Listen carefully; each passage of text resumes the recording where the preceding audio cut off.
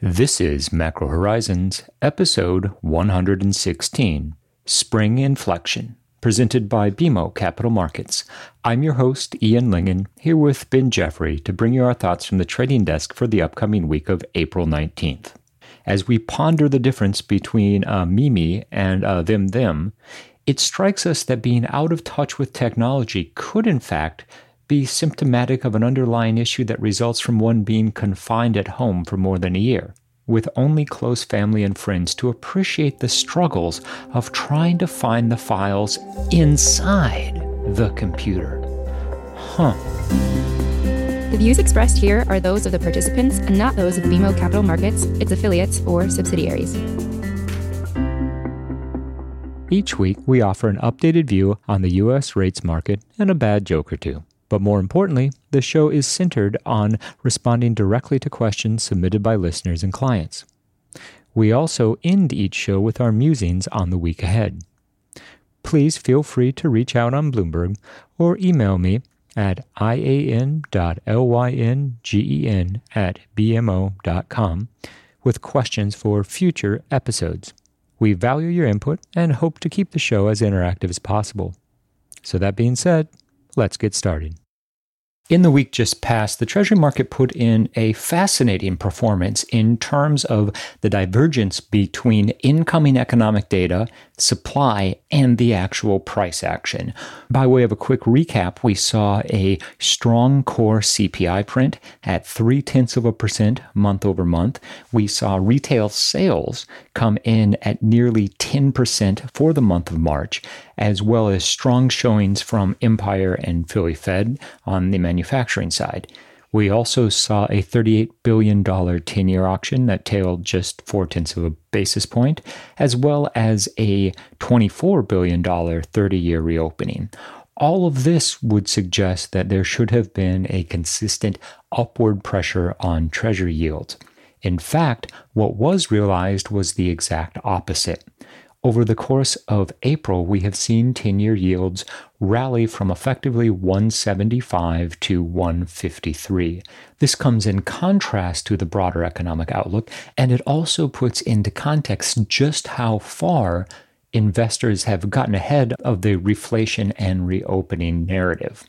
Powell has recently said that for monetary policy to change, we need to see the actual economic data improve as opposed to simply elevated market-based indicators of inflation expectations and sentiment more broadly. All of this with the backdrop of continued record high equity prices left the market to ponder exactly what was going on. Now, part of this is going to be a positional skew. The market did come into the second quarter leaning notably short, particularly for real money investors. So it follows intuitively that there would be a round of short covering that emerged when the Treasury market failed to sell off even further on what is arguably some of the strongest economic data that we are going to see for some time. One of our primary concerns remains that because Washington concentrated so much of the fiscal stimulus during the first quarter, with Fiscal Bailout 2.0 hitting households in January, and then 3.0 hitting households in March and the beginning part of April, that in effect we have brought forward not only a fair amount of consumption and retail spending, but also the associated hiring needs. So by effectively compressing the reopening into the first quarter with a little bit of follow-through in the second quarter, the risk is that investors would have taken that trajectory of growth and assumed that it carries throughout all of 2021. So in this context, we're reasonably encouraged to see the market pull back off the yield highs, if for no other reason than it makes 2% 10-year yields a very difficult target from the current position. Well, Ian, it looks like Dogecoin wasn't the only thing that rallied this week. Treasury markets certainly rallied, and what I find fascinating about the price action in Treasuries was the fact that it came despite a series of very bond bearish developments over the course of the last 2 weeks.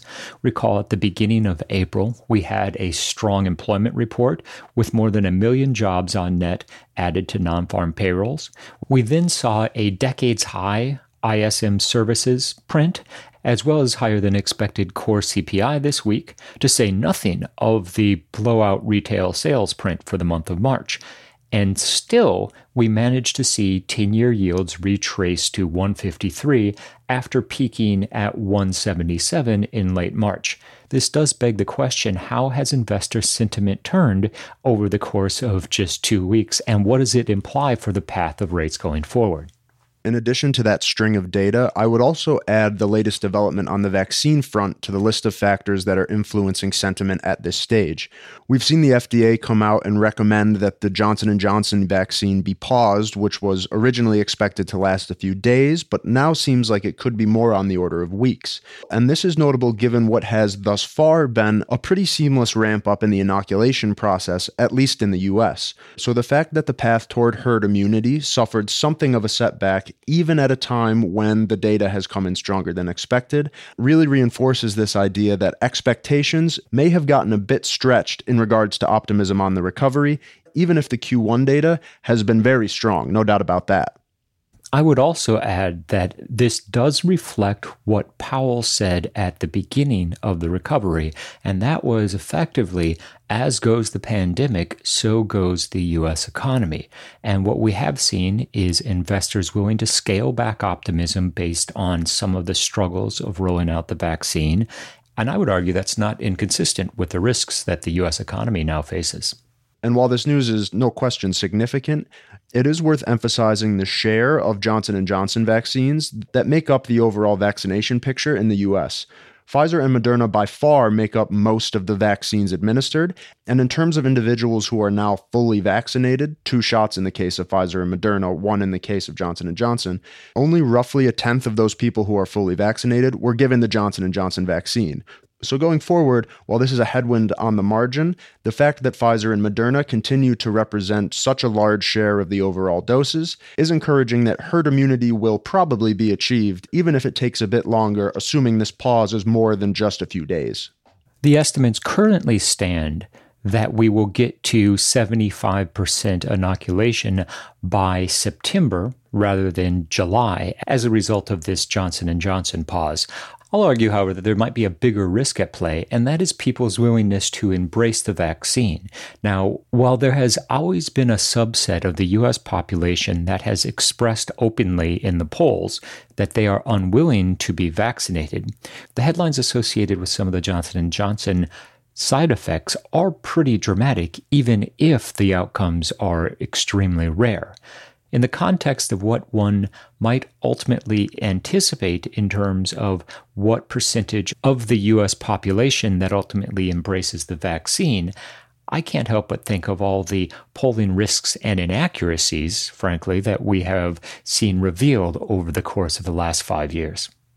And what this all boils down to is a theme that I think you and I have discussed quite frequently, Ian, which is that it's going to be the latter parts of the path out of the pandemic and, frankly, the economic recovery that are going to become the most difficult. The initial surge in hiring as lockdowns were rolled back was always going to be the simplest part of that process. The pickup in spending as a function of in-person commerce now being available, that was always going to be relatively straightforward. But now that we've reached this point, we're starting to hit the time period when not only are firms going to need to retool to whatever the new normal ultimately looks like, but the influence of the massive amount of fiscal stimulus that's been put into the system, which certainly contributed to March's retail sales data, is beginning to fade. So from that perspective, while a strong Q1 and even a strong Q2 are almost a foregone conclusion, it's once we move beyond that at least has me a bit more concerned. Ben, you made a great observation about how quickly firms are going to be willing to or even able to adjust to the new norm.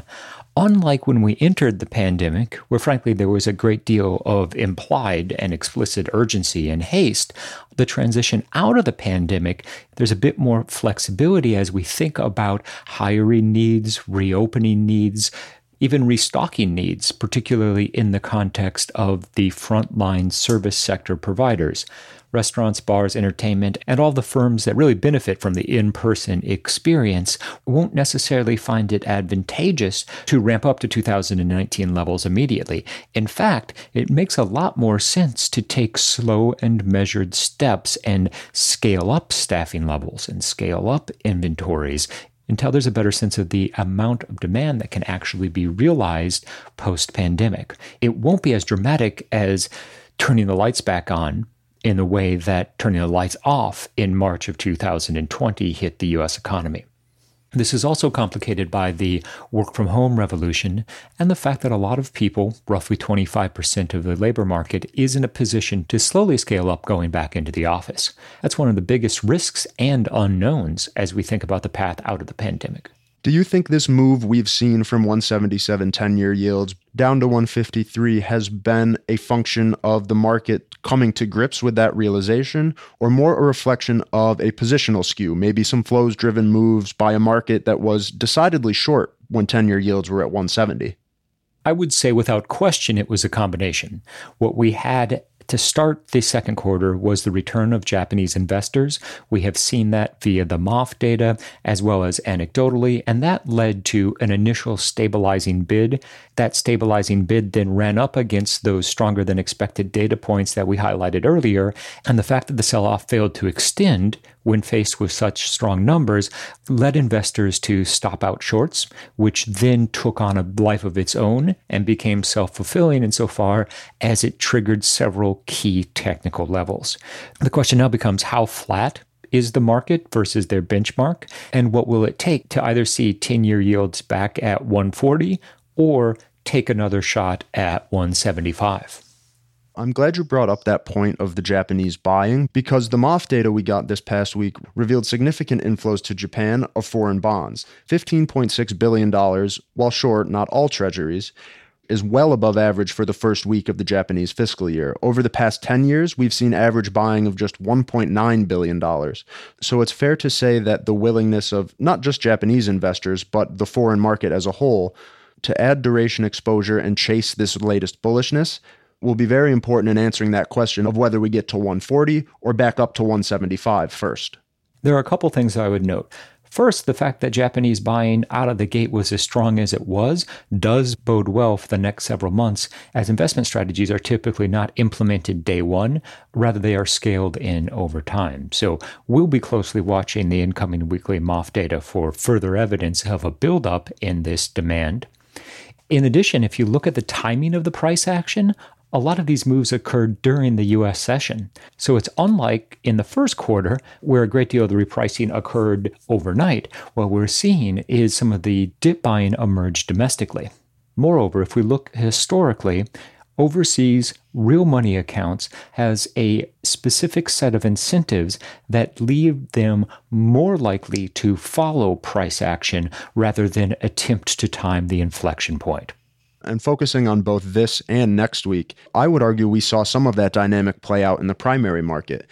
Despite all three of this week's auctions coming in just 2 days on Monday and Tuesday, a decent 10-year and very strong 30-year set a constructive auction stage going into this week's 20-year reopening and next month's refunding auctions. For all the concern that was offered around the 7-year auctions in February and March, we're reaching the point when strong sponsorship for treasuries at auctions is once again becoming thematic. So this week, while on the margin we may see a bit of a concession for 20s, generally speaking, if the most recent price action is any indication, it should come and go with solid demand. Further to your point, Ben, this was supposed to be the year in which increased auction sizes ultimately broke the treasury market. It doesn't seem to be occurring in a timeline consistent with what the bond vigilantes might have otherwise assumed. Nonetheless, it does warrant keeping a watchful eye on auction performance. So we've sort of reached the point when we need to put the emphasis on the economic data, primary market, foreign flows, maybe a little bit of the positional skew in terms of a short base? Yeah, I would agree. And it's very much like the closing joke of a podcast. You don't want to put the wrong emphasis on the wrong syllable. In the week ahead, the Treasury market has effectively no economic information to help guide trading. As a result, we expect that the emphasis will be split between the Johnson & Johnson news combined with the process towards vaccinations more broadly, not only in the US but also overseas, and the price action itself. The pullback of 10-year yields from 177 to 153 has been accompanied with a collective rethink of the overall trajectory of the market.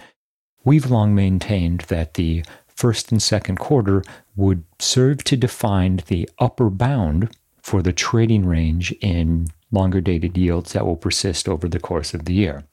This conflicts with the consensus expectation for the market to be characterized by repricings of 10 to 15 basis points, followed by a period of consolidation, and then subsequently another repricing up until the point that 10-year yields are sustainably above 2%. The fact that the market has rallied so early in the year speaks to the idea that investors are looking past the short-term upside from fiscal and monetary policy stimulus and beginning to look with a more critical eye at the prospects for a post-pandemic economy to be anything like it was pre-pandemic. To be fair, shops will reopen and schools will transition back to in-person learning. The travel industry will rebound, although perhaps not as quickly as the airlines would like to see. There really is very little debate on whether or not the world returns to normal. After all, while this might be our first pandemic, it is not the first pandemic. And as a result, we can all say with a straight face that by 2025, the world will look an awful lot like it did in 2019. The bigger debate really does come down to how long that process will take. The market was pricing in a remarkable amount of optimism earlier this year.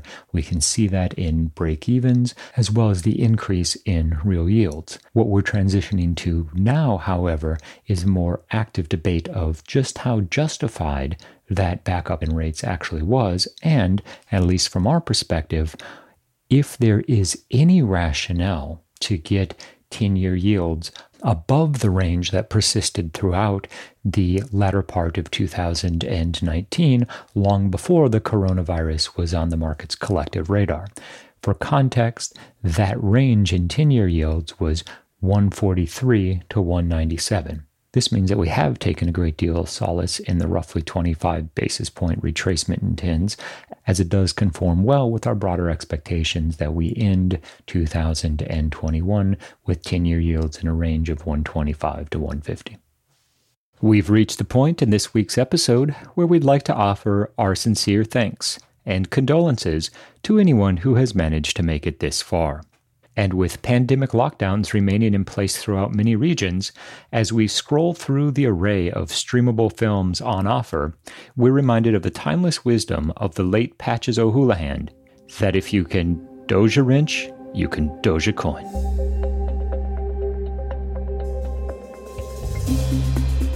Thanks for listening to Macro Horizons. Please visit us at bmocm.com/Macro Horizons. As we aspire to keep our strategy effort as interactive as possible, we'd love to hear what you thought of today's episode. So please email me directly with any feedback at ian.lingen@bmo.com. You can listen to this show and subscribe on Apple Podcasts or your favorite podcast provider. This show and resources are supported by our team here at BMO, including the FIC Macro Strategy Group and BMO's marketing team. This show has been produced and edited by Puddle Creative. This podcast has been prepared with the assistance of employees of Bank of Montreal, BMO Nesbitt Burns Incorporated, and BMO Capital Markets Corporation. Together, BMO, who are involved in fixed income and foreign exchange sales and marketing efforts. Accordingly, it should be considered to be a product of the fixed income and foreign exchange businesses generally, and not a research report that reflects the views of disinterested research analysts. Notwithstanding the foregoing, this podcast should not be construed as an offer or the solicitation of an offer to sell or to buy or subscribe for any particular product or services, including, without limitation, any commodities, securities, or other financial instruments. We are not soliciting any specific action based on this podcast. It is for the general information of our clients. It does not constitute a recommendation or a suggestion that any investment or strategy referenced herein may be suitable for you. It does not take into account the particular particular investment objectives, financial conditions, or needs of individual clients. Nothing in this podcast constitutes investment, legal, accounting, or tax advice, or a representation that any investment or strategy is suitable or appropriate to your unique circumstances, or otherwise constitutes an opinion or a recommendation to you. BMO is not providing advice regarding the value or advisability of trading in commodity interests, including futures contracts and commodity options, or any other activity which would cause BMO or any of its affiliates to be considered a commodity trading advisor under the U.S. Commodity Exchange Act. BMO is not undertaking to act as a swap advisor to you or in your best interests in you, to the extent applicable, will rely solely on advice from your qualified independent representative in making hedging or trading decisions. This podcast is not to be relied upon in substitution for the exercise of independent judgment. You should conduct your own independent analysis of the matters referred to herein, together with your qualified independent representative, if applicable. BMO assumes no responsibility for verification of the information in this podcast. No representation or warranty is made as to the accuracy or completeness of such information, and BMO accepts no liability whatsoever for any loss arising from any use of or reliance on this podcast. BMO assumes no obligation to correct or update this podcast. This podcast does not contain all information that may be required to evaluate any transaction or matter, and information may be available to BMO and/or its affiliates that is not reflected herein. BMO and its affiliates may have positions, long or short, and affect transactions or make markets in securities mentioned herein, or provide advice or loans to, or participate in the underwriting or restructuring of the obligations of, issuers and companies mentioned herein. Moreover, BMO's trading desks may have acted on the basis of the information in this podcast. For further information, please go to bmocm.com/macrohorizons/legal.